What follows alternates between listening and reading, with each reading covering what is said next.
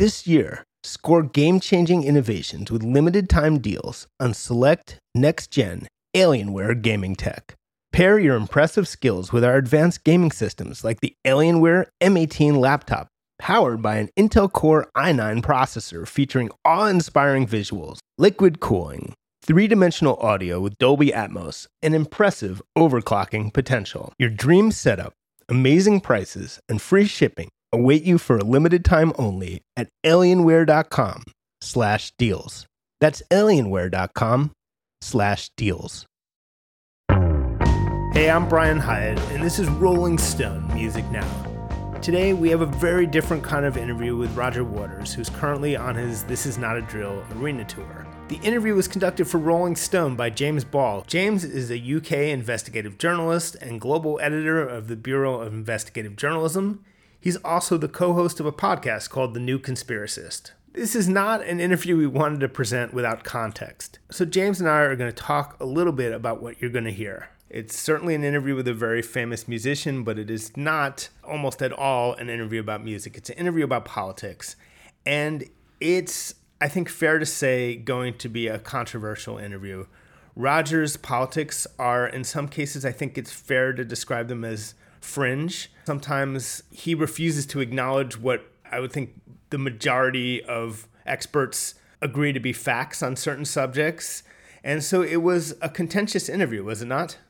It was certainly sparky, yes. I think it's odd. I think he genuinely comes into things with good intentions and thinks he's championing human rights, but we very, very quickly ended up sort of clashing about what's happening in Ukraine, what's happened in Syria, the nature of oppression, the nature of propaganda. And, you know, I know that people who've sort of lived in Syria or who've lived in Ukraine or who still live in Ukraine will find some of what he was saying very offensive. And, you know, we do obviously challenge him on this. This was the point of the interview. But I think it's only fair to warn people that, you know, he is out there and he is unapologetically out there. As you were saying before we started, there are many points at which, in theory, you could have spent a lot more time debating him, challenging him, refuting him, but it's an interview, ultimately, not a debate, so there are many cases where he chose to move on, correct? Yeah, it's always a dilemma when you're doing an interview that's sort of contentious like this. So I will say, for Roger, he's charming, he's a rock star, you know, but we end up shouting at each other at times of this pretty close and certainly cutting each other off. And if you're sort of debating someone or if you're having a conversation, you continue that fight. If you're a journalist and you're doing an interview, it's your job to try and touch across everything that's relevant. And so there are multiple occasions where I hope I never sort of say, hey, okay, you have your way. I don't think I do. But I will sort of repeatedly go, we'll leave this there and move to something else, because really I think any one of about 5 or 6 different topics that come up in the interview, we would have just stopped on that until we ran out of time completely. Basically what I wanted to do, for full transparency, I wanted to make sure we spoke and introduced this interview, in part to make it clear that while Roger says some things that may be very offensive to a lot of people, it's not that we're presenting this as something we endorse. The idea was he's someone who's very vocal, very famous on this huge tour right now, and is propagating these views to a lot of people. And the idea of this interview, and correct me if I'm wrong, was to take him seriously. You're an experienced investigative journalist with a lot of knowledge about these issues, and to, you know, try to give him a very serious interview on these topics. One of the things he says is that he ends up saying that he believes that Jews in the UK and in the United States bear responsibility for the actions of Israel, which is a pretty extreme and unusual view.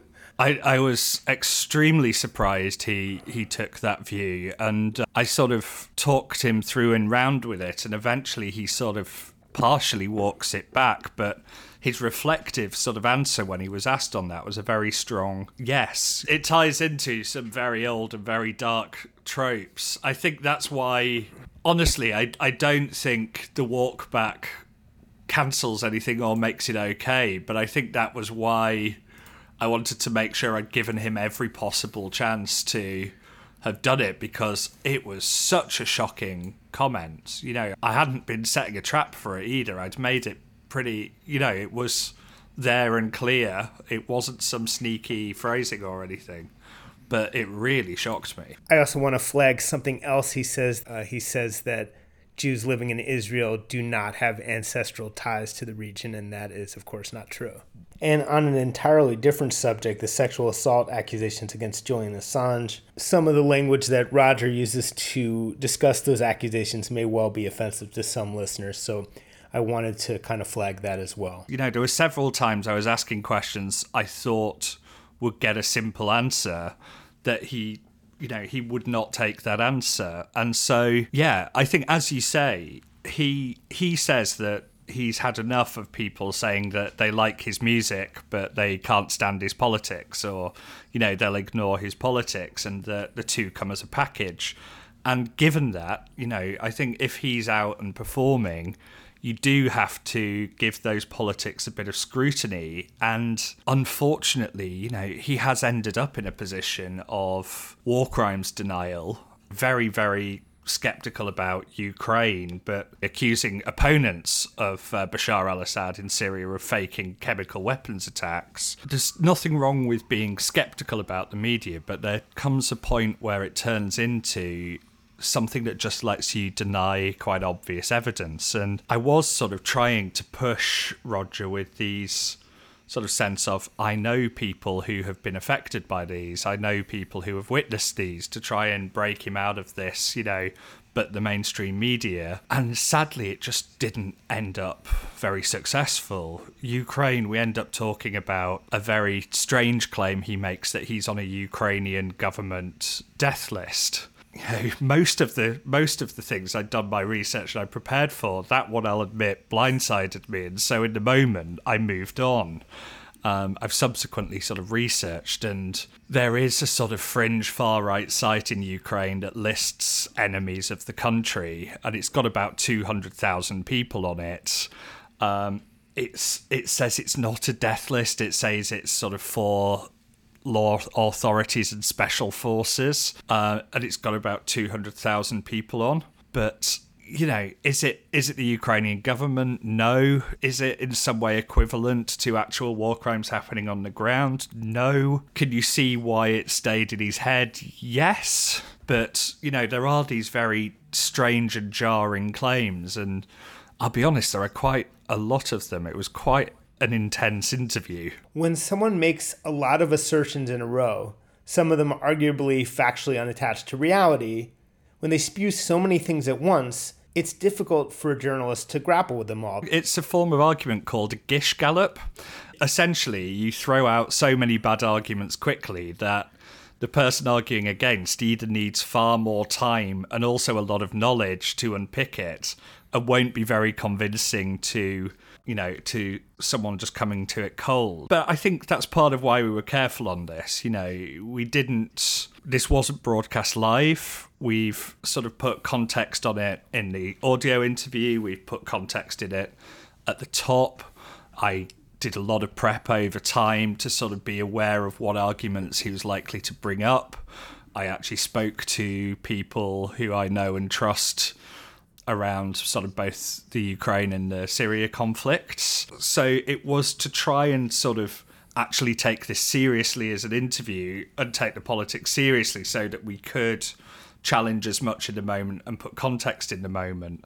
I think that's very different to when people put people with these fringe beliefs on live air or on stage. I've written 2 cover stories that involve Roger. I spent a lot of time with him. I tended to avoid politics as much as possible in talking to him. He can be very charming, very cordial. I always liked him as a person, and he was always very kind to me. I think that one of the things I see in your interview and elsewhere is there's a certain extent to which he seems to treat this all as sort of a dorm room bull session, where he can make these outrageous assertions and then perhaps sometimes partially walk them back. It's like he doesn't understand the gravity sometimes of what he's saying on some of these points, denying war crimes in Ukraine, for instance. It genuinely, it made me really sad after the interview, because he didn't strike me as someone like the online trolls that often do this, where you're never quite sure if they're joking and they sort of push into it, and sometimes what starts as a joke becomes serious. It felt like he's ended up in a very similar place, but having started somewhere much more earnest and maybe even compassionate. I think he really sincerely cares about human rights and about sort of violations, but has ended up in this fairly awful place where he's telling victims of war crimes that they're liars or that they're propaganda tools. And that's a fairly bleak place to end up, especially for someone with his kind of platform and someone with his kind of charm. I mean, the guy's 79 and he's playing arenas, and the show's good. I listened to it, I watched it. This sort of sense that you can get lost into these fringe politics and end up with some genuinely awful views. Well, I think, not actually hating the people and thinking that you're coming from a place of compassion. It genuinely made me really sad, because it did make me think, how do you pull people back from that? How do you stop these kind of conspiracies swirling? Because it only really helps the autocrats of the world, and that's who, people like Roger Waters are supposedly against. Is there anything else that you think people need to understand before they hear this interview? So I don't think so. I've never sort of worked so hard to try and persuade someone not to listen to an interview I've done. It's certainly interesting, I promise you that, and we've, we didn't want it to be open to allegations of super heavy or selective editing, so there's a lot of interview to check. But I think it should be viewed as that kind of case study of, look where skepticism can get you if it just turns into cynicism. Look where this sort of sense of being too aware of trusting what you believe in the media can get you. Maybe it's everything is about moderation, and that includes sort of reasonable doubt, because it was a bleak way to spend 90 minutes, I'll be honest. And now we'll hear this conversation between James Ball and Roger Waters. It starts out with James talking about something at the beginning of Roger's current tour, where an announcer, who is in fact Roger himself, tells the audience, in essence, that if they don't want to hear about politics, they should, quote-unquote, fuck off to the bar. So, how are you? I'm fine, thank you. I woke up early this morning. I'm on the West Coast. I'm in San Francisco, looking out at Alcatraz. So, cool. Yeah, that's a little bit of history going on there, isn't there? Yeah. So, I really enjoyed watching the tour. Quite striking from the get-go with your announcer, the please fuck off to the bar right now. Have you had anyone do so yet? Do you know what is really interesting is that you are talking to the announcer and hardly anyone notices. I did not notice that, no. That's me being an announcer. Actually, that is just my ordinary voice talking in a conversational way when I've got a slight smile playing at the corners of my mouth, because I think what I'm saying is funny, and it is, and they do like it, I think. Yeah. Oh, yeah. It struck me as playful. I was just sort of wondering if anyone had taken a huff at it. I would have thought it's unlikely if they've come to see a show, but you never know, do you? I think it's very important, though, philosophically, to say that at the beginning of the show. Because obviously over the last 50 years or so, I've had a lot of people saying, oh, why doesn't he just play the hits? We're not interested in his political views or what. I'm drifting into a slightly northern accent. I'm not sure why I'm doing that. So is it because I have a very soft northern accent? I think it is, yeah. Yeah. It is. It's my ears going all magnetic and picking it up.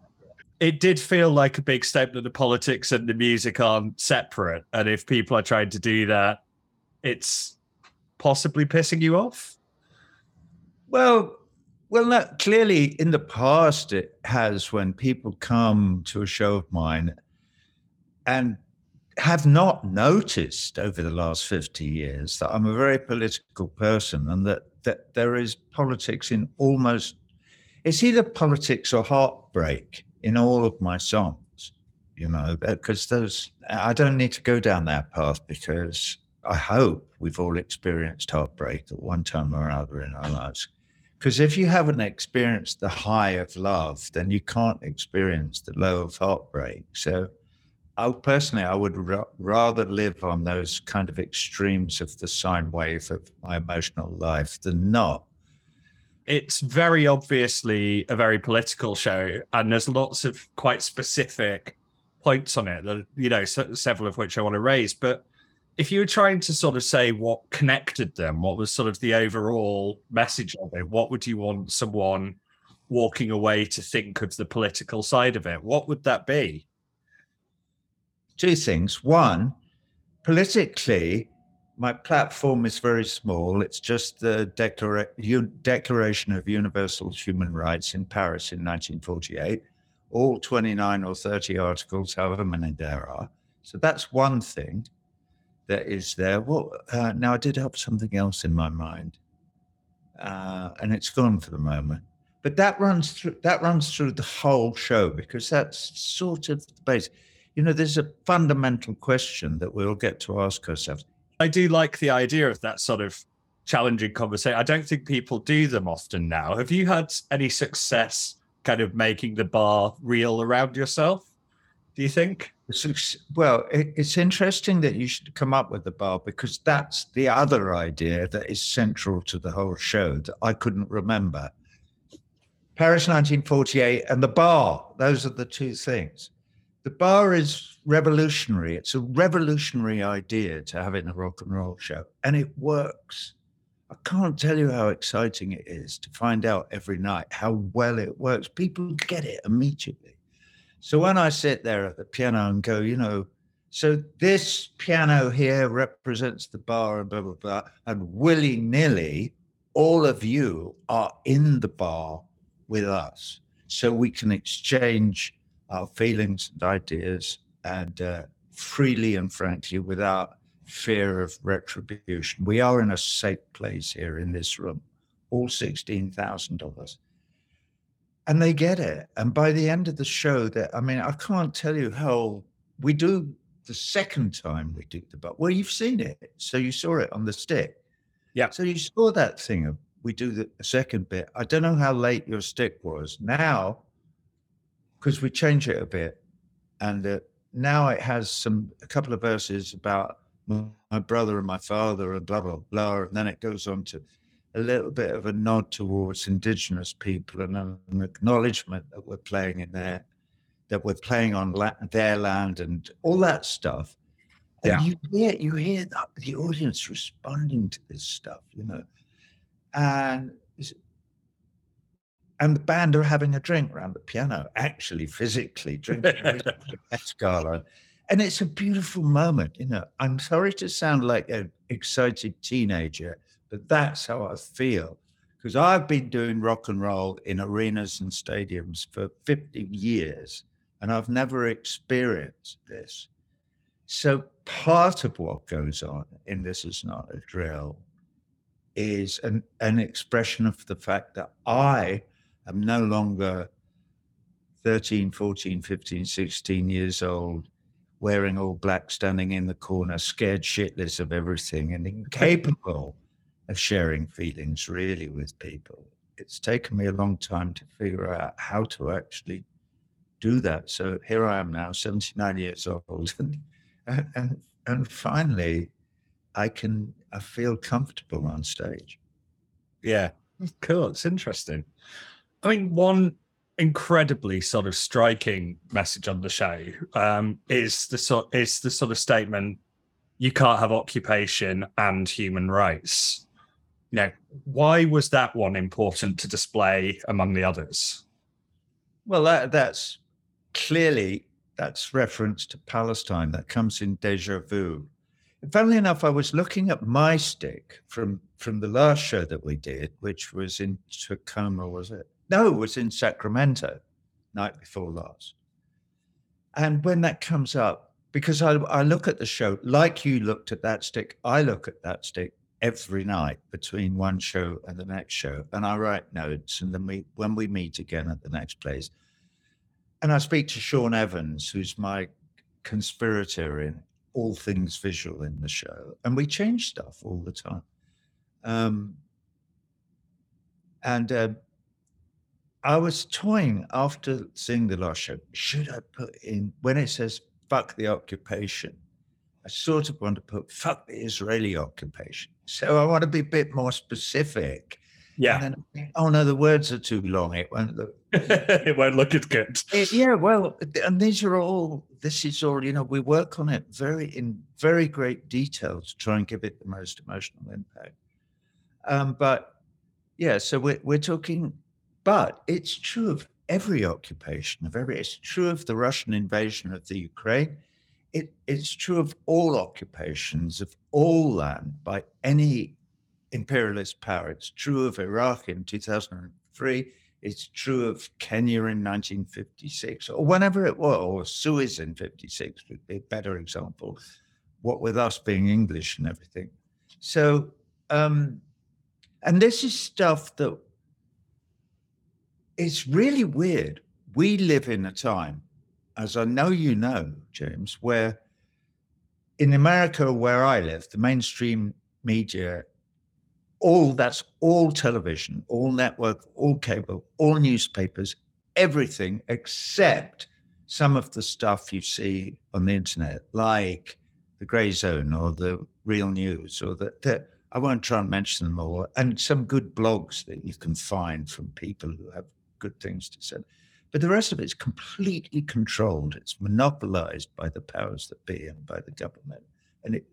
And people who work for that media don't know what it's like in the, oh my God, the Rolling Stone must be part of it. Or maybe it's, I don't know. If it helps, I mostly work for a not-for-profit. So I don't work for corporate media. This is a freelance gig. All right. Well, I'm very glad that you're doing it then, so that I can be kind of open. Well, I would anyway be open and honest with you. So there's that. So there's the narrative that we're being fed by the propaganda mindsters. And you probably noticed the word propaganda a lot in Another Brick 2 and 3 and Happiest Days and 3. And so that's another big point that I'm making, is that we're fed this stuff from the cradle to the grave, and that it's no wonder that our minds are fertile ground if somebody wants to tell us that the Russians are evil and the Chinese are, and that we're really good, and that what we're doing is spreading truth and light and democracy and freedom and liberty. That's why they hate us, because they're evil. And of course, when I say we, I'm now speaking as a taxpayer in the United States, are not. We are the most evil of all by a factor of at least 10 times. We kill more people. We interfere in more people's elections. The American empire is doing all this shit, but the man in the street doesn't. If you say that to him, and I'm saying it in this show, and when you do, they're a bit surprised, but because we're in the bar together, they actually listen and they go, hang on a minute, he doesn't seem such a bad old cove. Maybe I wouldn't mind sitting down and having a drink with him and talking to him about things. Maybe he's not completely insane. I mean, I wonder, though, whether someone, if you pick someone on the street in Ukraine right now, whether they would take that statement and go, he is completely insane. I mean, you have said, and I agree, that, Russia's occupation of Ukraine counts, as a violation of human rights. We've sort of seen independent evidence of absolute atrocities there, sort of, not just civilian cluster munitions, gang rape, you name it. Seen it, but hey, you're. I'm not saying it doesn't happen elsewhere, but no, that's not why I'm interrupting you, James. I'm interrupting you because, yeah, you've seen it, but you've seen it on what I've just described to you as Western propaganda. It's exactly the obverse of the saying. Russian propaganda. Russians interfered with our election. Russians did that. It's all lies, lies, lies, lies. Well, if you think that what you're seeing, if coming from the mainstream media, is not Western propaganda. Roger, but I'm in a good position here. I'm not relying on the mainstream media for these accounts. I know Ukrainians. I know Ukrainian reporters who are out there. I know British reporters who've been out there and witnessed this stuff themselves. They've seen the mass graves with their own eyes. They are talking to these people. Yeah, maybe. I'm only saying maybe because I read all those reports too, and I search them very carefully to try and divine the truth and also see where the information comes from and who it. Don't forget, I'm on a kill list that is supported by the Ukrainian government. I'm on the fucking list, and they've killed people recently. There was that young Dugan woman in Paris who I think they were trying to bomb our father. In Moscow. They were trying to bomb my father-in-law and they killed it. But when they kill you, they write liquidated across your picture. Well, I'm one of those fucking pictures. So, and when I read stuff, which I have done in blogs and things, criticizing me for I always go and look and see where it came from.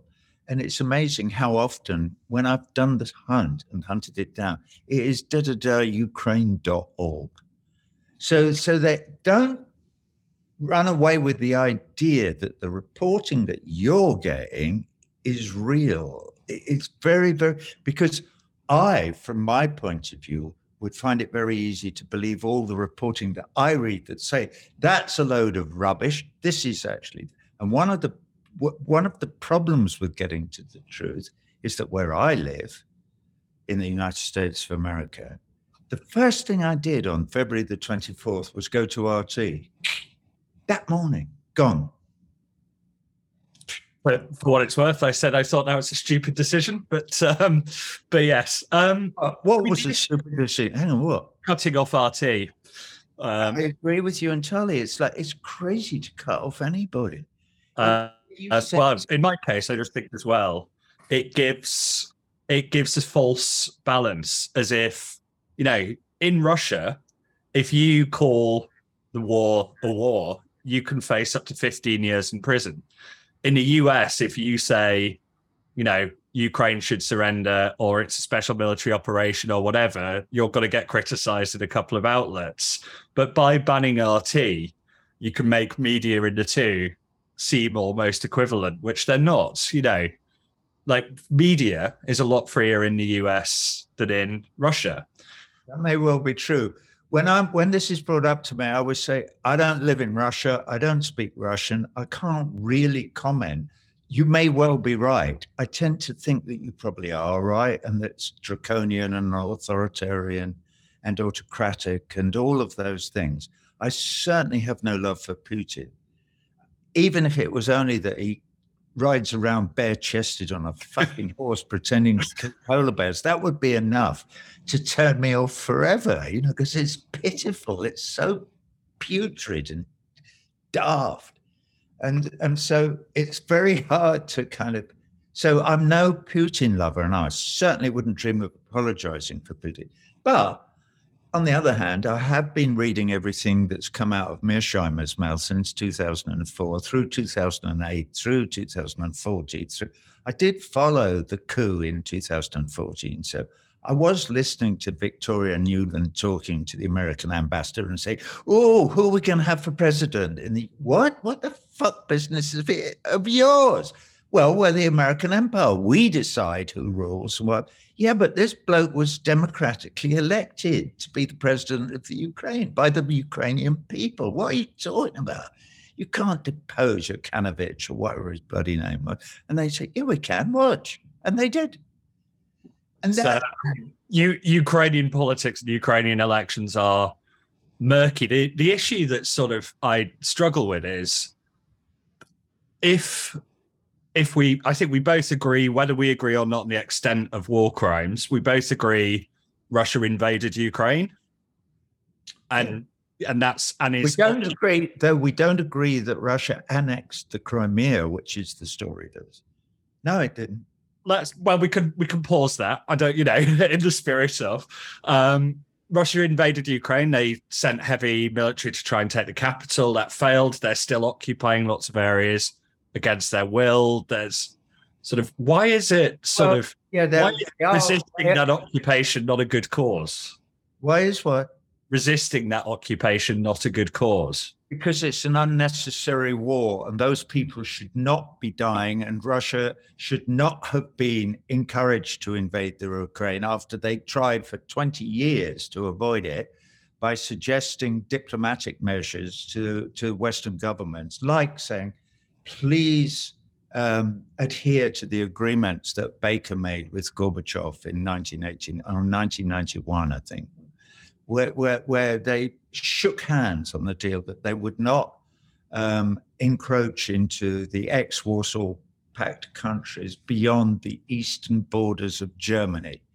And they agreed. The Americans agreed to that at the time, but they went, oh no, we didn't mean to agree to that. Isn't that a very imperialist view? Yeah, it is, that you can encroach on other people's. No, that you're taking, that countries don't have the right to self-determine who their allies are. Well, or where they deploy their nuclear missiles. Go back to Cuba in 1962, which is a perfect analogy for the Ukraine right now. And if you don't think it is, you can read the letters to Zelensky that I've written. I've read them. And also you could, if you want, I'll send you a response to that from Ray McGovern, who's an ex-CIA analyst. You may have heard of it. He's very active politically now, who said, excellent letter, Roger. You're so right to bring up the absolute equivalence of the Cuban Missile Crisis and how close we came to being destroyed by that. And I don't think that any of us should forget just how dangerous this war in the Ukraine is, and how leaders of countries actually behave, and why aren't Biden and Putin resolving this? I mean, at the moment they're not, because they're not talking to one another. I mean, isn't it up to Ukraine to resolve it, not up to America? Right. I mean, this is the issue with this frame of the world. It sees, well, hang on, great power politics. Don't we believe in the right of people to self-determination? Yes, but the people of the Ukraine elected Zelensky as their new president and hopefully their new government in 2019 on the platform that he was going to end the civil war, as they called it then, in the Donbass, implement the Minsk II agreements, and make peace with the Russian Federation by saying that they would not join NATO. That is the platform he stood on, and he got. I think the Ukrainian public position on that probably moved somewhat when Russia moved 200,000 troops in, didn't it? Well, they didn't do it. They didn't do it. That was 3 years ago. That's 3 years ago. Somebody held a gun to Zelensky's head and said, "You're not doing that. We don't want you to do that." Or why did he change his mind? Why did policy change? I don't think anyone forces someone to send in 200,000 sort of troops and heavy armory. I'm not saying that, James. I'm not a fucking idiot. All right. I'm not saying anyone forced Putin to. I was surprised when they invaded, but I was also interested in the language that they used, the special military operation. Yeah. And also, point B was that they wanted to denazify. Well, that's different because there weren't many Nazis in the Donbass, but there's a lot in the government in Kiev. So those two things are somewhat self-contradictory, I think. Though I do understand the concern after the Maidan coup over the fact that the Russians believe that Ukraine is ruled by Nazis, and they may be right or not. This is why the whole thing of everybody pouring so much energy into propaganda makes it so difficult for people like you and me who care about the truth to delve into it and turn the stones over and try and find out what the truth is. I would love to know what the truth is about Russians raping babies or not. And all of that, and the graves that they've found. And the ICC and the UN do have war crime investigators there. We're not just relying on media or relying on, Ukrainian government reports, which obviously are going to be unreliable. It's wartime. There are independent bodies there that are finding early evidence of this and are, launching full-scale investigations. Yeah, but we've got to believe in something, haven't we? Yes, we have. But the problem is, James, is that when we send people in to do these jobs, if they come up with inconvenient truths, they are rejected. Look at the invasion of Iraq in 2003. I know you'll go, oh, yeah, well, yeah, of course they lied about weapons of mass destruction.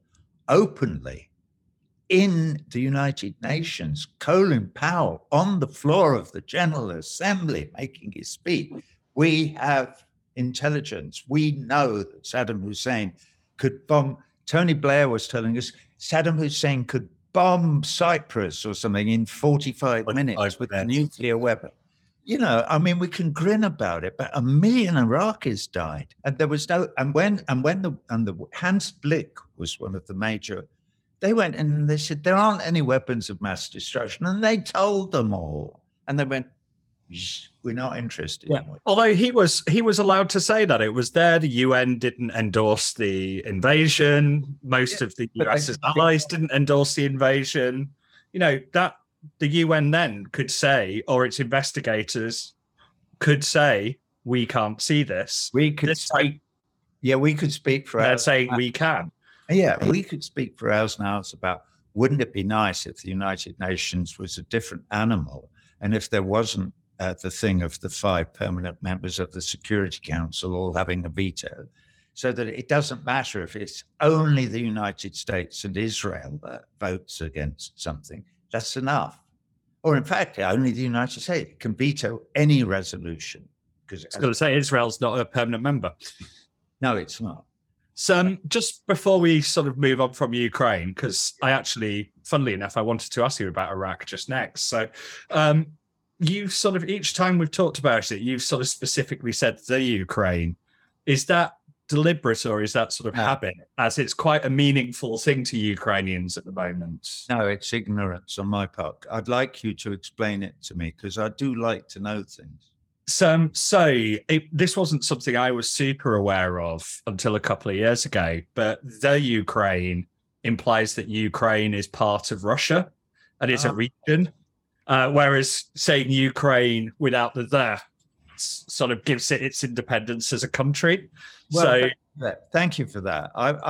Funnily enough, I have been, in my writings recently, I've stopped calling it the Ukraine. So maybe I intuited some of that, or maybe somebody else has told me. Yeah, well, that's why I wanted to ask that, because otherwise, people will impute something into it that's not there.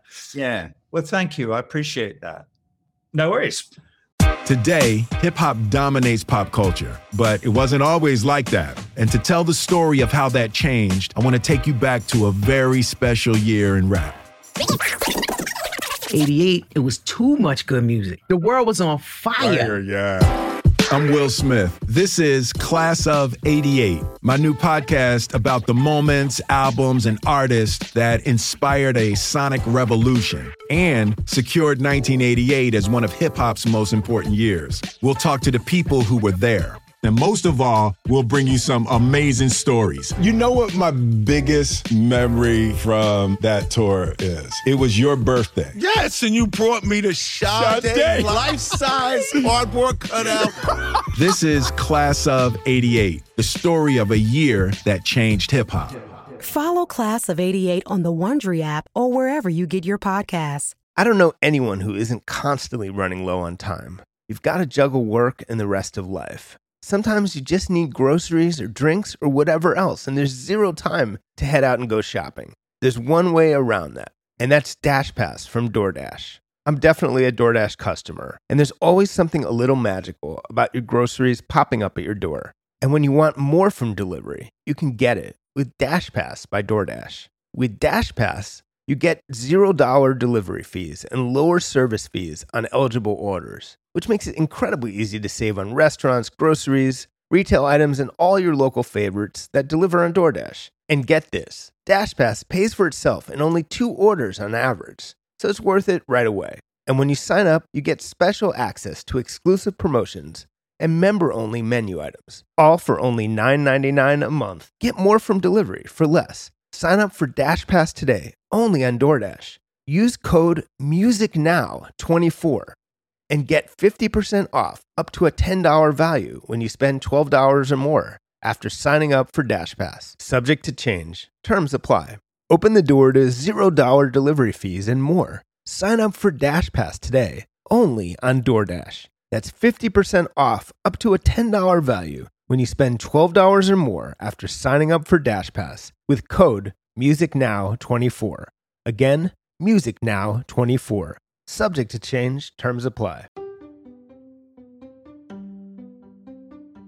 If you're shopping while working, eating, or even listening to this podcast, then you know and love the thrill of the hunt. But are you getting the thrill of the best deals? Rakuten shoppers do. They get the brands they love with the most savings and cash back. And you can get it too. Start getting cash back at your favorite stores like Macy's, Adidas, Walmart, Nike, Wine.com, Samsung, Lenovo, Sephora, and more. And even stack sales on top of cashback. It's easy to use, and you get your cash back through PayPal or check. The idea is simple. Stores pay Rakuten for sending them shoppers, and Rakuten shares the money with you as cash back. Download the free Rakuten app and never miss a deal. Or go to Rakuten.com to start getting the most bang for your buck. That's Rakuten. If you need to hire, you need Indeed. Indeed is your matching and hiring platform with over 350 million global monthly visitors according to Indeed data and a matching engine that helps you find quality candidates fast. And Indeed doesn't just help you hire faster. 93% of employers agree Indeed delivers the highest quality matches compared to other job sites, according to a recent Indeed survey. With Indeed, everything hiring is all in one place, and it makes it so easy. Leveraging over 140 million qualifications and preferences each day, Indeed's matching engine is constantly learning from your preferences. The more you use Indeed, the better it gets. Join the more than 3.5 million businesses worldwide that use Indeed to hire great talent fast. And listeners of this show will get a $75 sponsored job credit to get your jobs more visibility at Indeed.com/podcast. Just go to Indeed.com/podcast right now and support our show by saying you heard about Indeed on this podcast. Terms and conditions apply. Indeed.com/podcast. Need to hire? You need Indeed. I immediately recognized one of the videos that you showed during the performance because it was from my old stomping grounds of WikiLeaks, and it was the Collateral Murder video. Yeah. It's, I think, genuinely one of the most shocking clips I've seen. It's horrendous. People would probably say it's an unusual thing to have as part of a gig that you go to have a good time. Why did it need to be part of the show? Well, it's been part of my show since 2010. It happened on July the 12th, 2007. And it appeared 3 years later in September or October 2010, just before I started my wall shows. So I put a very similar clip to that, except the clip I used then shows them actually being machine gunned. And, there's another clip that lots of other people have used in this. And so thousands of us have published this stuff now. So we've all committed the same crime that Julian Assange is the one where they're collecting, actually, the wounded, one of the cameramen.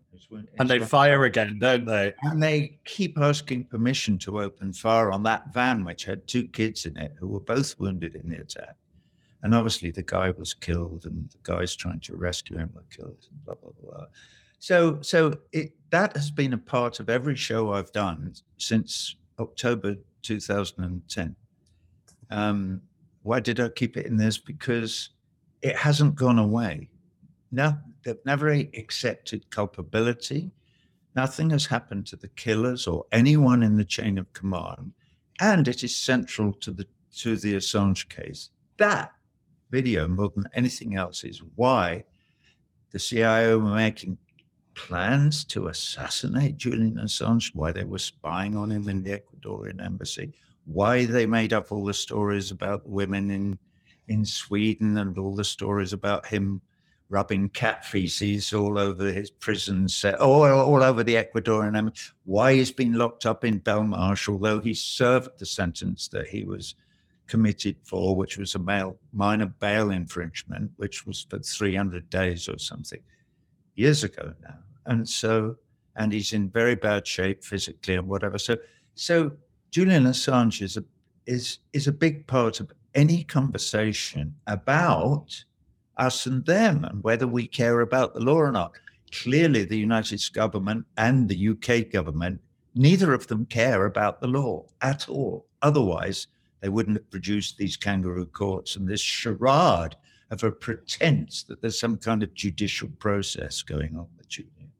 So, I mean, look, I worked with WikiLeaks for about sort of 4 or 5 months during these releases, during the Manning releases. Assange has nothing good to say about me. There's a bit of that mutually, but I do think all of Manning's leaks were hugely in the public interest and hugely significant. Okay. But I was in Ellingham Hall with Assange. I was there for a lot of the Swedish case.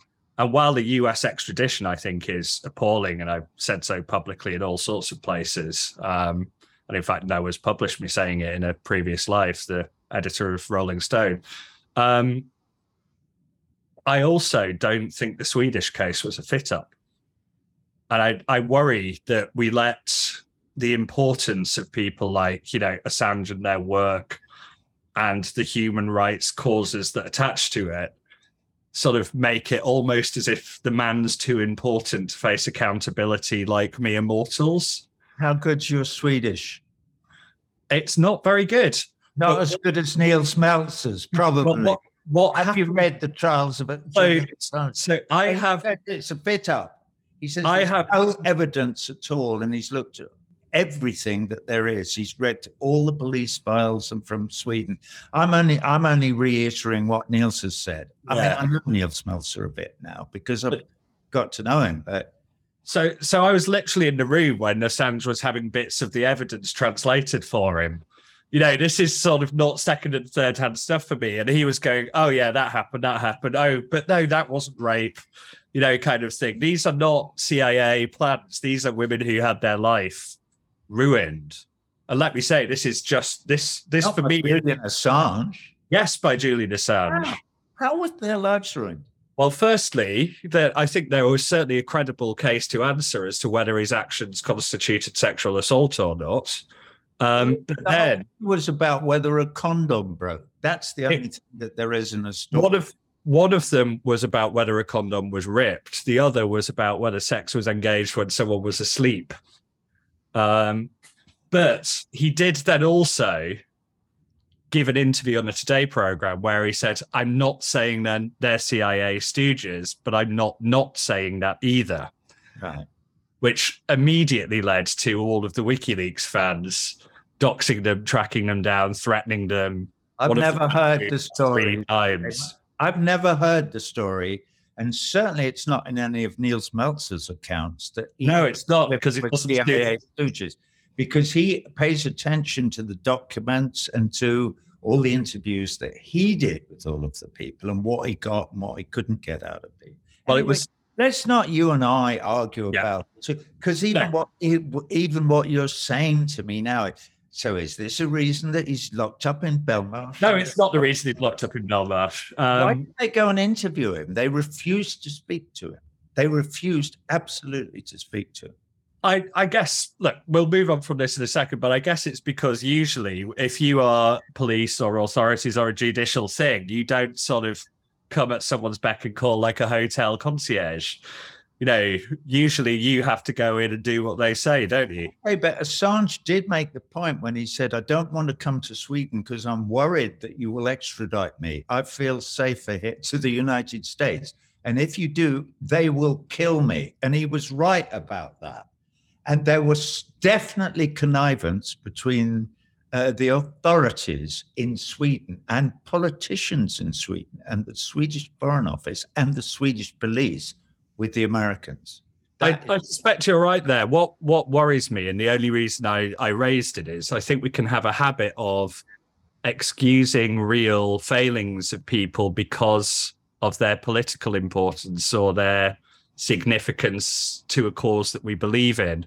And I worry people do that with Assange and end up almost suggesting that things like rape or sexual assault aren't important. This guy's life is at stake. I hope you're also worried about the fact that when the powers that be decide to do a huge smear job, and all the mainstream media get together to do a smear job on somebody, to reduce the possibility of the public having sympathy for his predicament and being able to look at the thing squarely and go, well, hang on a minute, what's the evidence? A broken condom, and that he might have fiddled with some woman when she was asleep, and we're killing him? What the fuck is that about? It's crazy. And yet that is the basis upon which the suppression of sympathy for his case has taken place. And it's taken place on a huge scale. And still, the mainstream media where I live in the United States refuse to cover it at all. There's not a word about it anywhere.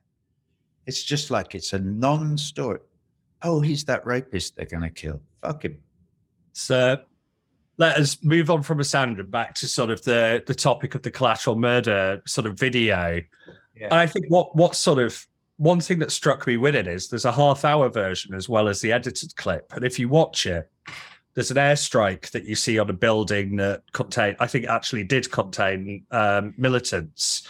But what struck me even more in some ways than the gunning was that there was someone just walking past the building as they launched the missile. Yeah. And, 20 seconds more, they'd have been past the building. And they're not. The missile goes as they're just outside it. And I assume they're killed. It doesn't look survivable. Yeah. And from that, I always think anytime I see an airstrike, who was walking by, who was near. Do you think it's sort of possible to use air power judiciously, etc., or do you think that an airstrike is an airstrike and that's sort of worrying? There's just no way to do it well. I honestly don't know the answer to that question. There is a story from my childhood that I could bring up, which might go against the grain of me saying, no, drone strikes particularly are wrong. It's murder. It's extrajudicial murder. And should the UK or any country, France, United States of America, give itself license to go anywhere in the world and kill people because it thinks it's a good idea? No, they shouldn't. That should be absolutely banned for both. You can't do it because it presupposes, A, that you're right about something, and B, that because you're powerful and strong, like the United States is at the moment, you have a right to go and kill anyone you want, whether it's Al-Awlaki or whether it's Zabadayo, the guy they just killed recently standing on his balcony. It's still murder. That is murder, okay? So no, but having said that, I'll tell you the story because my mum told me this story. She had a friend called Maria who lived all through the Second World War. My mother was in London in the Second World War. Maria was part of the resistance in Holland. And she was passing messages to England. And I don't know the chain of command or how it happened, but the story is that she gave them the address of the Gestapo headquarters in The Hague or wherever it was, or Amsterdam or exact and whatever. And what are those little twin engine, a Mosquito, they were called Mosquito bombers. And that the RAF sent in them, and they did what we call now, a surgical attack on Gestapo headquarters in this particular building, and without killing any innocent Dutch people, they destroyed all the Gestapo records with a couple of bombs. I've no idea whether this is true or apocryphal, but as a small child, I remember thinking how heroic of the pilots and how clever of Maria and how clever of MI5 and blah, blah, blah. So it just shows that in the mind of an 8-year-old or whatever, you can make a case for that being okay. And of course, I grew up with tons and tons of war movies. So there's lots of things about, it's like... not the dam busters particularly, but all those heavy water plants in Norway, heroes of Telemark, and all that stuff.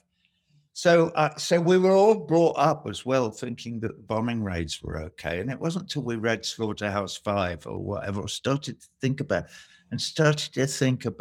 what happens after a war, who gets to try the criminals, what was a war crime and what wasn't, what is it all right to kill 100,000 people in Dresden, Slaughterhouse 5, and the firebombing of Tokyo and the atomic bombing of Nagasaki and Hiroshima, and all the other German cities that were firebombed, and all hundreds of thousands of innocent people suffocating, because the whole theory of it was you suck all the oxygen out and everybody dies. So so your brain gets a bit confused when you get a bit older and you think about all that.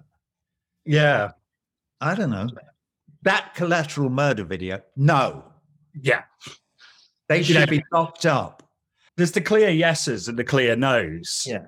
But I think that there is this sort of horrifying sort of grey zone. So take Syria. When ISIS was sort of still a very major threat there and looking like it could, take over the state. In 2017, to its own stats, the US made 11,235 airstrikes there. And that sort of seems fairly staggeringly high as a number. But then I dug out the stats for Russia, and Russia's stats say it made 71,000 strikes there. Yeah. There's a slight difference in that they were there at the invitation of the Syrian government. Do we think that the Syrian government is a legitimate one? Well, in the absence of any evidence that says otherwise, yeah, we do. I mean, they still have elections. Yes, but their last election had no opposition parties, no ballots in opposition or rebellion-controlled areas, and 95.1% vote for Assad. Yeah, does that sound like a free and fair election? No. Well, so it's the only evidence. It's sort of the only evidence that there is, though, I have to say. And might it not have been a good idea to let the Syrians get on with it and figure out if they want to have a fair election? I mean, there's no fair elections in the United States because it's all bought and paid for because of Citizens United. Well, I mean, the Syrians were trying to sort of do this out. They had a sort of peaceful Arab Spring style, but uprising, where they tried to sort of push for a bit more freedom, a bit more expression. 2011 until 2013. I know. I have read the history. I know, but a friend of mine who lives here now was sort of beaten and tortured. He was electrocuted in Assad's cells, and the most of the opposition in Syria is nothing like ISIS. It's secular. It's driven by secular people who want freedom, and Assad and Russia have bombed them into oblivion and tortured them and forced them out the country. Yeah. Is that not a greater horror? What would you suggest? Invade Syria and completely destroy the whole country? Are you suggesting a regime change, boots on the ground invasion of Syria? Get rid of Assad and impose whoever your guy is, and it'll all be all right. It doesn't work. We've seen those attempts again and again and again, particularly in the last 50 or 60 years since I've been paying attention. And while we're talking about bombing, I've just been reading in BJ and Noam Chomsky's book here about Laos. And however many times you read the numbers, you talk about the 71,000 missions. When you read the numbers of the bombing of Laos, back in 1969 and 70 and 71 and so, it's just beyond all imagination how much ordnance was dropped. Way more than was dropped during the whole of the Second World War on everybody was dropped on Laos, on that neighboring country to Vietnam. I will pull back to Syria at some point, but I just wanted to sort of move a little around to, you display quite a few names of people who've been killed by authorities, sort of mostly the US and the UK. And some of those I think would be very familiar to the people in the crowd, Breonna Taylor, George Floyd. But I think some of them probably, most people won't have heard of. I think I saw Colin Roach, Rashad Charles, Blair Peach. What made you choose who to flag and sort of why? Well, working with an almost entirely American crew as I have, Sean Evans, who works on the visuals with me, and my editor, Andy Jennison. They're both United States citizens, born and bred, blah, blah, blah. And because I live in America, because that's where there tends to be a natural tendency for it to all be very USA-centric. And so I have been at great pains to say, no, we can't do that. We need footage from Turkey and from wherever. It doesn't matter, Russia anyway. And we need names from other places as well. So that's imposed by me, and it's an attempt to make it a bit more global. And so, although some of them, like Rachel Corrie, well, she's American, but she was killed in Gaza, and Shireen, Abu Akleh, obviously a recent thing, who was killed in the occupied territories. So I don't know. I try and stay up to date a little bit, and I try to include people from all over. And it may be that some of those things are like I would be happy to get rid of, except everybody's somebody's brother or mother or sister, or so all the victims of political ultra-violence situations, or just just battling with the police, which happens whether we like it or not. In the UK, if you look at the history of, for instance, West Indians in London and all of that, shit happens. People get killed, and it has to do with racism as well as the inequality of our financial circumstances and all the rest of it. So I don't know what to say. Is it more important than Grenfell? No, of course it isn't. These individual cases of police brutality or whatever. But can we forget any of them? No, we can't. There are brothers and sisters everywhere.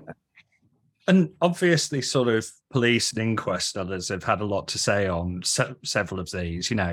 Some have, been found to be wrongful deaths and no one's been punished. Some have led to jail time for some of the police, although a lot shorter than someone else would get. But others sort of have kind of said, we've done a full investigation. This is an accidental death. Someone choked on a swallowed package, or that kind of thing. Do you accept or reject those kind of official rulings? Well, I wouldn't like to give any blanket, except am I capable of making mistakes? Of course I am.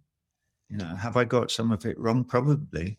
I can't go through all the judicial inquiries of all the stories that get brought to me about things. So, but I'm quite prepared to accept that I could be wrong about it. Yeah. Oh, don't worry. I don't have a gotcha in my back pocket here. Well, if you did, it wouldn't matter. I would say thanks. Thank you for bringing me up to date or showing me the error of my ways. I'm always prepared to be wrong about everything, because to be certain, except for very few things. I was writing a letter today about Naomi Winborn Idrisi, who's a friend of mine, and who, have you seen the news today? No. Well, they have chucked her out the Labour Party now. They've said she cannot attend the first NEC meeting, which is next week or what, because she's contravened some Labour Party rule. Everybody said, how long is it going to take them after she was elected to the NEC to throw her out? It's taken about 10 days, which is pretty amazing. Why did I bring that up? Oh, I wrote a letter about it. In this letter, and I'll say this to you because I talk about my mother, and you may not have heard this story, so I'll tell you. When I was 13 years old, I was having a problem thinking about something that was going on in my life. And my mother could see me wrestling mentally. And she went, what's up? And I went, I'm thinking about this. What? And she said, you know what? Yeah, I can understand that must be difficult. She said, all through your life, you're going to come up against difficult problems, different things to think about that may not all be easy. When you do, if you'll take my advice, and she said, you'll do this, read, find out everything that you possibly can about whatever it might be. It may take you some time, try and look at it from both sides or from all sides of it, multifaceted thing. When you've done that, you've done all the heavy lifting. Your work is done. The next bit is really easy. And so I went, what's the next bit, Mum? You know, and she said, you just do the right thing. And it's not that complicated. So long as you have some kind of a moral compass, and you can only have a moral compass if you care about your brothers and sisters, all of them. You can't cherry pick human rights, and you can't decide what there's one rule for some people and another for. This is what our leaders do: is they decide there's one rule for us and another rule for them because we're good and they're evil, and we'll do as we fucking well like. And if we have to kill them all, we have to kill them all. But it's all right because we're in the right. And this is kind of how international politics, when it comes to invading people and killing them, transpires, as you know. So sort of on that principle, sort of why I came at this via sort of some of the people who'd sort of been killed by authority and where authority sort of tries to hide that or argue with it. You know, it felt to me there was a sense that when there are clashing narratives, as a first principle, you know, while as you research, etc., as a first principle, believe the less powerful, the less privileged group. Would that be fair? Partially, I suppose, you know, but yeah. Mainly that is because the oppressor normally has a closer grip on the narrative, so they can write the narrative. So, you know, but at a certain point, sometimes things become much more graphic and clearer, and the narrative starts to slip from their grasp. Again, like I would say, like Israel-Palestine now. But even when it does, it's still very difficult for the oppressed to get out from under the heel of the jackboot. Because how do they do it? If you're occupied and there are soldiers everywhere, you know, with M15s, it's very difficult to say, hang on a minute, you know, I think we've clearly shown that we're being oppressed. You know, we were sort of living here and then you came along and tried to throw us all out and now you're killing us all. And, you know, but we have no recourse to the law, which is a line from one of my songs. Like in the gunner's dream, it's part of the gunner's dream, a place to stay, enough to eat, somewhere old heroes shuffle safely down the street, where you can speak out loud about your doubts and fears, and no one ever disappears. You never hear their standard issue kicking in the door. Everyone has recourse to the law. Well, that's me going back to my obsession with Paris 1948. That's basically the Declaration of Human Rights, enough to eat, a place to stay, blah, blah, blah. That's what it is. Well, Palestinians don't have that. They don't have any of it. They don't even have the right to life with recourse. So recourse to the law in my book is hugely important. That's why Julian is so important, because he does not have recourse to the law. They've decided to kill him, and they will. So it's just sort of a stance that you've had that really seems to jar with me from what you've just said and what you say elsewhere, which is this. It's again in Syria, and it's the chemical attacks that took place there. It didn't take place there. If you're talking about Douma on April the 7th, 2018, yes, there was no chemical attack. We know that for absolute sure. Both the main inspectors for the OPCW have come out, Ian Henderson and Inspector B, and said there was no chemical attack. And they've been fired from the OPCW for that fact. And the report was written by people who were sitting in Istanbul. I mean, let me stress, there wasn't only one chemical attack. There have been multiple other ones. Let us argue or not about Douma, although it's too staff among a larger team. Are you talking about Douma? No, there have been... You're talking about Ghouta as well and Khaled Sheikh. Well, I know all about those attacks as well. And you can take your pick on what you choose to believe about those things. But Douma is cut and dried. And they actually had a meeting of the Security Council 2 years ago, less than 2 years ago. All right. because a friend of mine, Aaron Marty, gave evidence to it. And the guy who formed the OPCW in the first place, who was the first leader director of the OPCW, wanted to give evidence and they wouldn't let him speak. You watched that whole debate in the Security Council, because I did. So I've followed quite a lot on this issue. I mean, look, we can talk about Duma or not, but well, I wish you would. But essentially, the issue here becomes you have what I think is a clear example of imperial power, sort of Syria backed by Russia, and you have relatively small rebel groups that are getting minimal US support because the US and the UK basically decided not to care about Syria.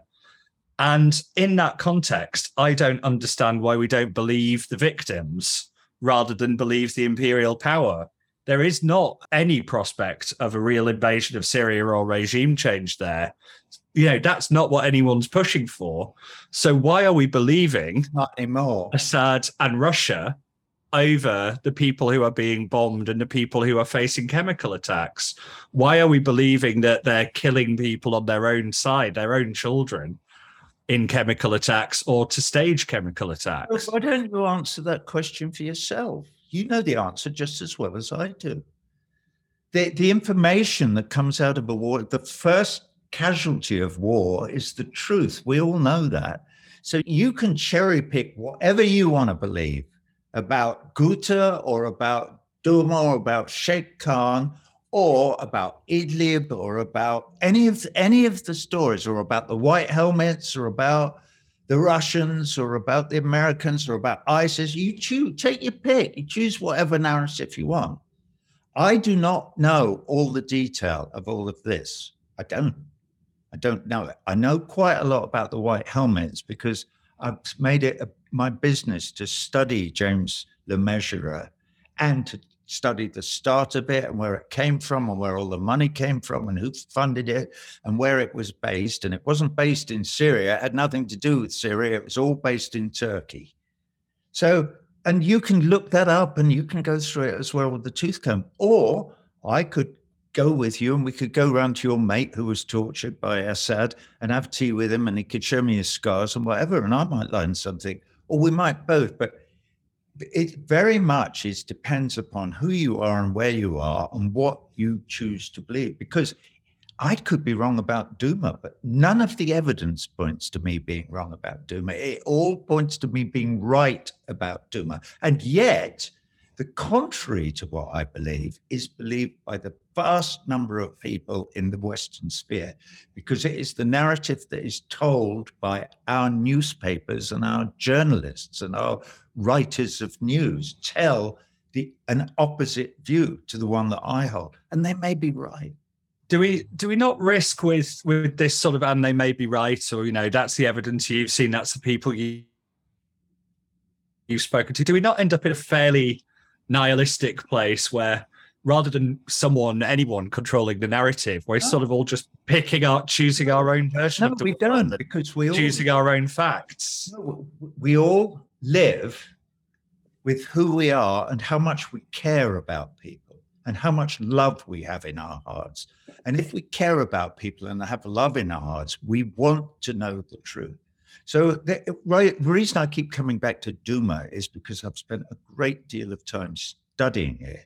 And I believe that I know the truth of what happened in Duma. So I can live with myself and go to sleep at night knowing that the story that is being sold by the Western media is propaganda and it is not the truth. I know the truth, and I'm sure I'm right about that. The rest of it, your mate who was tortured, I'm sure you're right. I'm not sure you're right, but I'll be prepared to believe you on the evidence of kind of problem. But it's sort of a guess on my part. It's not a guess on his part if he was there. No, I understand you're saying you'll take it on trust, but I knew him. And yes, I just find it quite difficult because, you know, you're clearly someone who can be extremely compassionate. You know, I was reading a couple of days ago about you working with Clive Stafford Smith, excellent guy, and helping get sort of 2 children who'd been sort of brought against their will into Syria out again. You know, But to me, it sort of seems quite cold when there are sort of dead civilians and, confirmed, chemical attacks that are as confirmed as can be confirmed, not to have a starting position of, you know what, you need absolutely extraordinary evidence. They're not confirmed. The ideas, by and large, what would it profit Assad to have carried out those chemical? It's the worst possible thing he could ever have done. If he's stupid enough to do it, that's why one looks into it to go, does this seem like? No, it doesn't. Well, does it though? There's nothing in it for faking them. There's no help coming for those people. Well, there's help coming for the opposition, ISIS or al-Nusra Front or whatever, because they nearly always happen when they're just leaving somewhere. And then this chemical attack happens, and the next day they leave, but they blame Assad for the attack. So it does a huge amount of good for them, for ISIS, for those people, and it does a huge amount of harm politically and in terms of global public opinion to Assad if people believe that his regime did that. But it doesn't make any sense at all. It's completely counterintuitive to think that Assad would do that for no gain for him. Nothing. Huge negative, no gain. Unless he's just a weird... it terrorizes his opposition and breaks the spirit to resist, does it not? And it's clearly been demonstrated there's no consequences to him for using it. They were moving out. They moved out the next day. There was no spirit to resist. They'd gone. They left the next day. They left on the 8th. I know, I'll break their spirit by suddenly having a chemical attack. And then I've already hired the buses that are going to take ISIS away and al-Nusra on the 8th. I mean, I'll just do a chemical I'll look for one in Dover on the 8th, but look, we've got to get nowhere here. It's the 7th of April. I know the dates. I've studied it. We've got to get nowhere here. So let's sort of move. Well, isn't that a shame? Why can't you just go, yeah, you're probably right. You obviously know more about it than I do. I know more about it than you do. Why don't you do the reading? Because you've moved it on to Dover. And look, there's no way that us having a long back and forth about the detail would make it into the feature, because it would be completely incomprehensible to anyone reading it, wouldn't it? So, I'm glad you spotted that I went to Syria and saved Ayub and Mahmoud, which is the names of the two boys from Trinidad and Tobago that we went. Yeah. To. Well, this is why some of these things strike me. I think it's easy for people to believe if you say this attack didn't happen or X didn't happen or, Ukraine should. It could. I know people of the left who would go, actually, this, Roger Waters doesn't actually care about human rights, doesn't care about people. People are dying in Ukraine. People are getting murdered by Assad. This isn't someone with compassion. I think you're someone with compassion, but I think the way the mistrust of Western media is almost overspilled into only trusting the evidence of your own eyes or your own network. And I wonder if that becomes a bit of a tragedy or a bit of a shame. I don't know. I mean, I obviously relied to quite a large extent on websites for my information, for people who I trust, because they really do a lot of research. They do a lot of not just reading, but a lot of investigation into the stories that they attach themselves to. So, and they print it all. They don't hide anything. It's not, and none of it ever says from a reliable intelligence source, which is where most of the news comes from now, which means the Pentagon or the CIA or MI6 or whatever, but it's intelligence sources. When I read intelligence source, I go, no, because we only have to look at our past history to know that it's bullshit, right? That's why we invaded Iraq, whereas intelligence sources told us that Saddam Hussein was a crazed, criminal and who was going to destroy us all with weapons of mass destruction. And it was all bullshit, complete bullshit. So for what it's worth, I worked on the Edward Snowden leaks for The Guardian, so I'm not someone who gets all that much from intelligence sources after that. But, we've been talking intermittently about Israel and Palestine, but we haven't sort of specifically talked about it other than to briefly talk about, the absolutely appalling killing of Shireen. Obviously, there's contention to this issue for you. Am I right to say that you would describe yourself as very critical of the government of Israel, but not as anti-Semitic? Yeah. Not anti-Semitic. Absolutely not. This was actually agreed about 15 years ago by the ADL, who had a good look at me. And they said, no, he's not anti-Semitic. That hasn't stopped all the arseholes trying to smear me with being an anti-Semite ever since. But yeah. I mean, I was going to say the ADL, I don't think have that view now. They do have Roger Waters in his own words page, don't they? I don't know. I promise you, I don't waste my time reading the ADL. So, you say the appalling deaths of Shireen Abu Akleh, they're all appalling deaths. Of course. Every Palestinian shot to death by the IDF is appalling.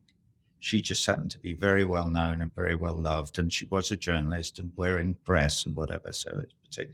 But nothing will happen to the murderer, as we know. Sweep it under the carpet. Look, I think a lot of people will have a hell of a lot of criticism for the Israeli state and Gaza and the West Bank and the various settlements, etc. Where do you think the bar lies? Where is the gap between being very critical of Israel and being anti-Semitic? Like, where do you think it is? Not necessarily where do you nowhere near the IHRA definition, what's his name? George somebody who wrote it, who's come out again and again and said, I hate the fact that this new definition that I wrote, hoping to help things a bit, has been completely misinterpreted, and it's been accepted by all kinds of organizations. I tell you what really got me was when I read that Cambridge University had accepted the IHRA definition of anti. I thought, oh my goodness. It's not my alma mater. I didn't go to Cambridge University, but I'm a townie. I was brought up in Cambridge. So I feel a certain kind of, affinity for the town. What is it about the IHRA that you sort of so dislike? Well, that it says that criticism of Israel is anti-Semitic. It's simple. So, I mean, people argue that it doesn't say that. I've read all those examples. It absolutely, if I could get it, pull it up. Isn't the argument that it doesn't say criticism of Israel is anti-Semitic? It says criticizing the right of Israel to exist is anti-Semitic. And aren't those quite different? Well, no. Well, the right of Israel to exist as an apartheid state. Complaining about that, saying Israel does not have a right to exist as an apartheid state any more than South Africa did, or anywhere else would, is not anti-Semitic. It's protesting part of the workings of a state that you disapprove of. That's all. But it's not disapproving of the people who live there. Or the Jewish faith, for instance, or people because they're Jewish. It's disapproving of the fact that they are a supremacist, settler colonialist project that operates a system of apartheid. That's what we're criticizing. I mean, settler is complex there, isn't it? I mean, the West Bank was 1957, and there are 700,000 settlers. That's what they're called. The West Bank was Judea, before it was centuries before. All that rubbish. Jewish people have lived there forever. No longer than Arab people have, and they were in much smaller numbers than the Arab people. But they were only 10% of the population back in the 20s. Yes, but isn't settler quite offensive when there are Jewish people who have lived there for millennia? No, it's not. Those people are not from there. They are not the descendants of indigenous people who've ever lived there.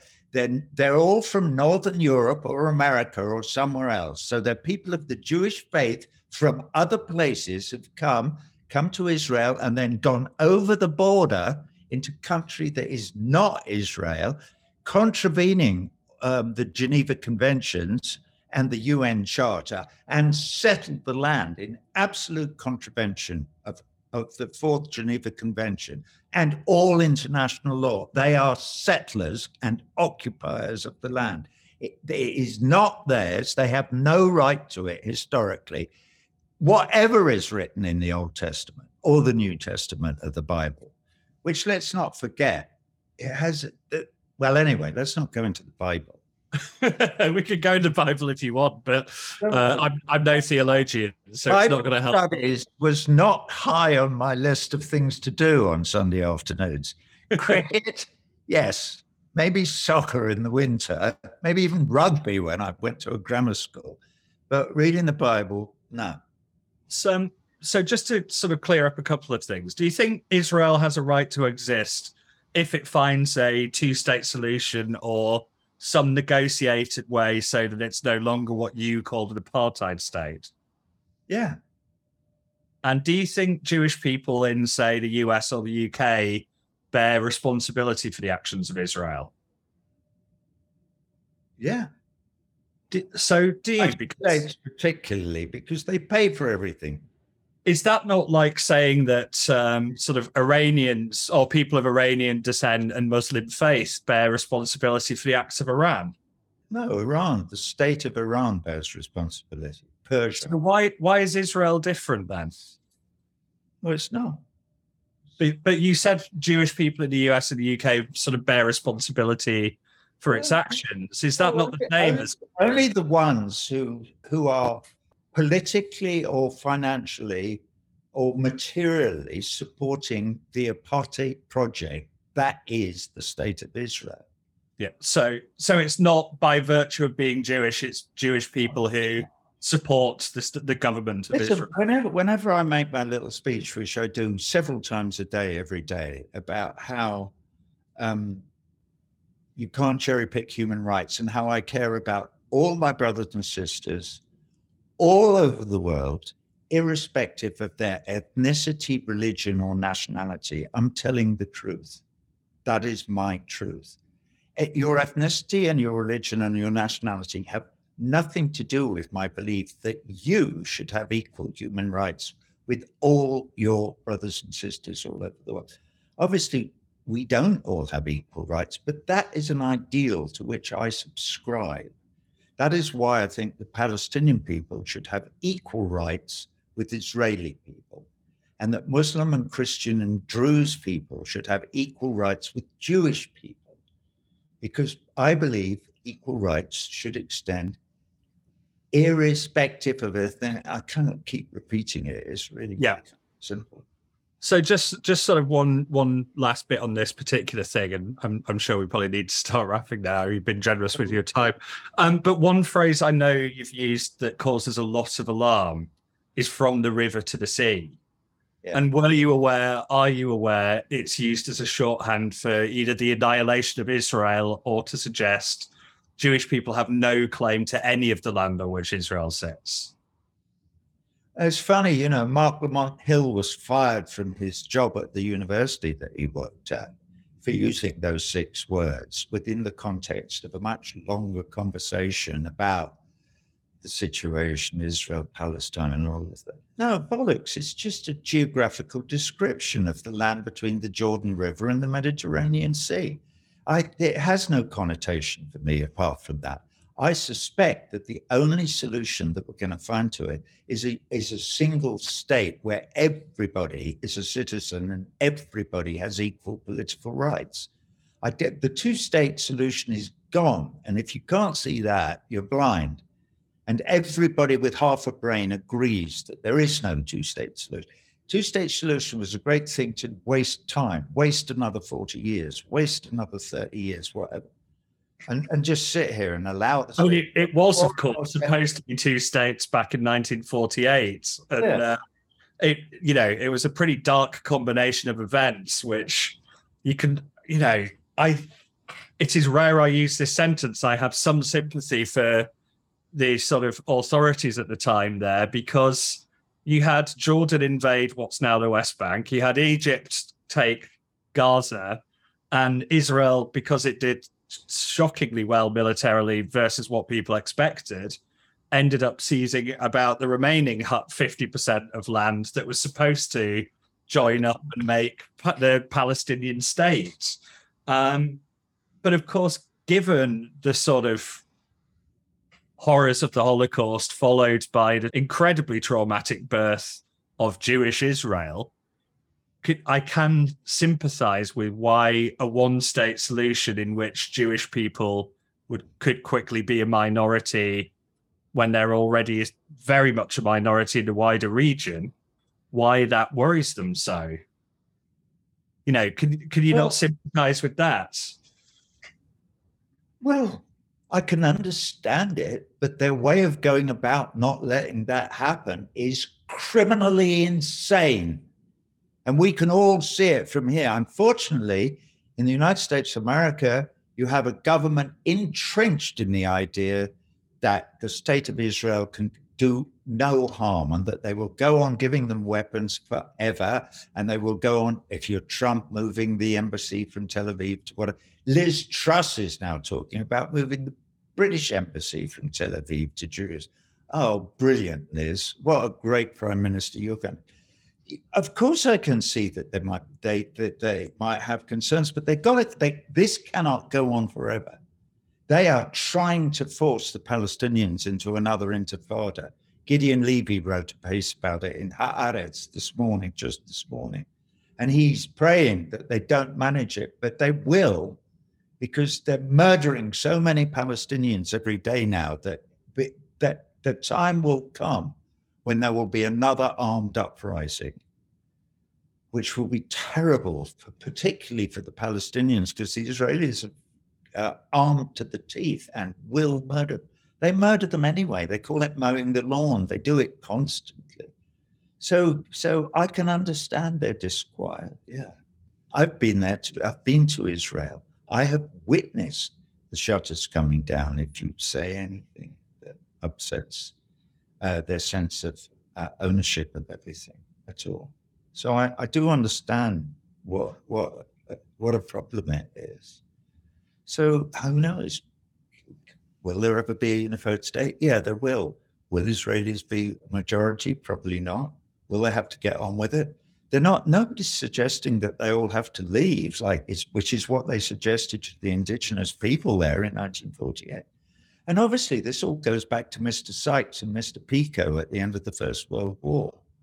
And before that, to the Balfour Declaration, which everybody forgets the second sentence of is, save that it do not infringe on the religious or political rights of any of the indigenous people.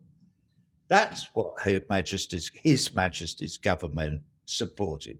Support the creation of a Jewish state or a homeland for the Jewish people in Palestine. Save that it do not blah, blah, blah. So, and Mr. Sykes and Mr. Pico and the governments of France and the United Kingdom divided up the whole of the Middle East after they defeated the Germans and the Ottoman Empire in the First World War, completely arbitrarily, just with a big pencil, creating Iraq and creating Syria and creating these divisions.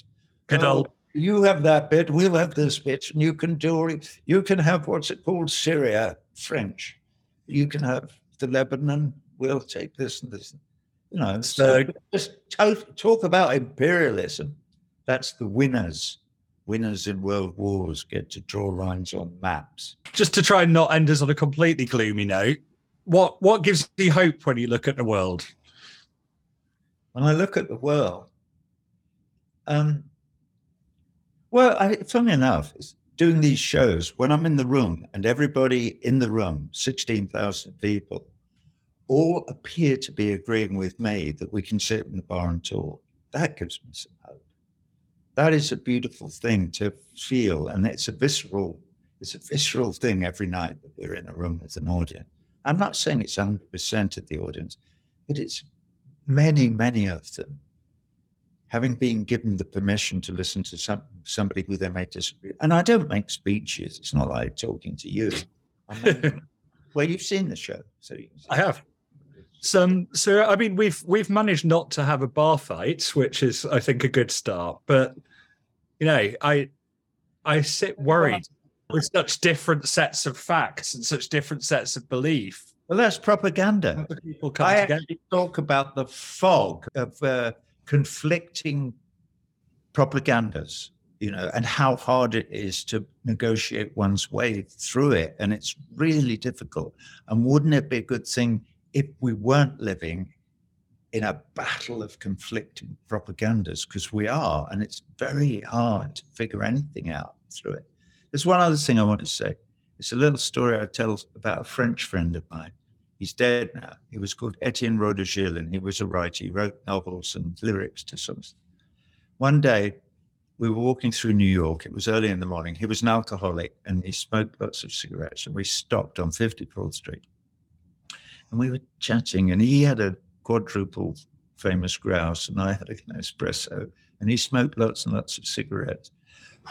And we were talking, and he picked up on something philosophical I must have said to him. And I asked him about how he felt about, and he thought about it, and he did all this. And then he went, and he said three little things. I wrote them down on a piece of paper. I used to carry them with me for years and years, but I remember it. He said, very phlegmatic, like the French often are, and he said, I was here. And I went, yeah. And he went, I felt something. Yeah. And he said, and perhaps I was not alone. And I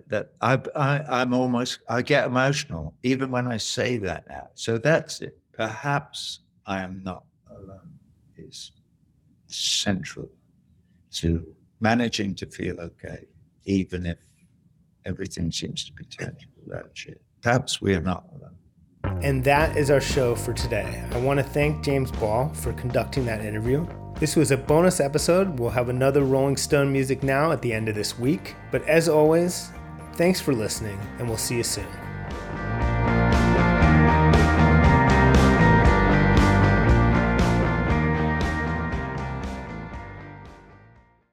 Movies, TV shows, books, podcasts, and more. It's What Women Binge with Melissa Joan Hart and her friend Amanda Lee. We have Lauren Bosworth with us. Yay!